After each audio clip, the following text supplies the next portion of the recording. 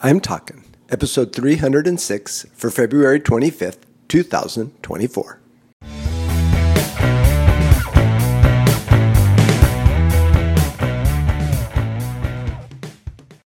This is Joel from the I'm Talkin microcast, where I share my thoughts on a topic that has piqued my interest this past week. This week, we're talking propitiation.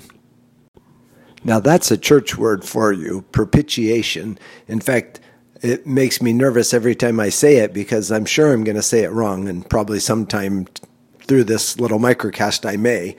But this is a word that you really do not hear outside of maybe a courtroom, potentially, but not in the world by any means. And when we think of in the Bible where we even see it, and I'll talk about that some later, it's often translated to a different word, maybe as substitution or expiation, which is a big word for meaning erasing. So therein lies the challenge for those of us who call ourselves Christians. So what is that challenge, you may be asking yourself? And so I'm thinking in the word propitiation, do we need to be able to understand what it means? Is that a word that needs to be part of our everyday Christian vocabulary, or part of what we might share with others who are thinking of becoming a Christian, or you're having that conversation? And is it important enough for us to be able to define it and explain it in our Christian vernacular? Well, the word propitiation is used in the Bible, and again, it's translated. So sometimes you might see the word propitiation, and some of it depends on the version of the Bible you use. But it is in the Old Testament in talking about the sacrifices as part of the law.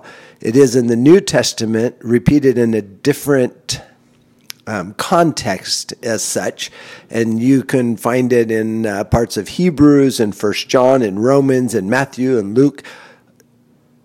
All of the writers, well, most of the writers will talk about it in one way or another, so I think it is important. So let's start with a definition. So what does propitiation mean anyway? Well, in simple terms, it means to put away sin, or to cover sin, and to satisfy the wrath of God. And what does that mean anyway? Well, God is in his perfection, cannot look at sin. And so how does he deal with a sinful people like us, like me? How does he interact with us when we are sinful and he cannot look at sin? Well, we'll get into that in just a minute. So in the verses in Scripture, it talks about Jesus being the propitiation for our sins. And that's why sometimes the word is used as a substitute. But basically what it means is he covers our sin in such a way that he satisfies the wrath of God against any sin we may have or may still or are committing. And that allows us, and only that, allows us to have a relationship with God who cannot look at sin. So it is a very important concept. It's a very important word in our Christian language, and it has significant meaning to what Jesus did for us on the cross.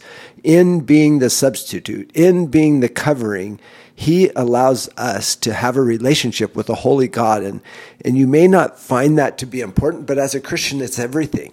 That relationship is everything. God is our Father. How do you have a relationship with a Father who can't look at you because of your sin? How do you have a relationship with a holy God who cannot recognize you because of your sin? Well, you have it because he sent his Son to be the propitiation of our sin, the covering, the fulfillment of the wrath of God. You wonder if Jesus felt on the cross? He did. He felt a separation from his Father that was heart-wrenching. It is something we cannot put into words, and we may not want to be able to understand that feeling because it would make us, live life in tears. But at times it needs to be that way. So when it comes to the word propitiation, what is our responsibility as Christians? Well, first we have to understand what it means, and I've covered that. Second, we have to be able to use it without apologizing. And third, we have to recognize the importance of that word and what it means and what Christ did for us so that we can have a personal relationship with God the Father. Until next week, this is Joel from the I'm Talkin' Microcast.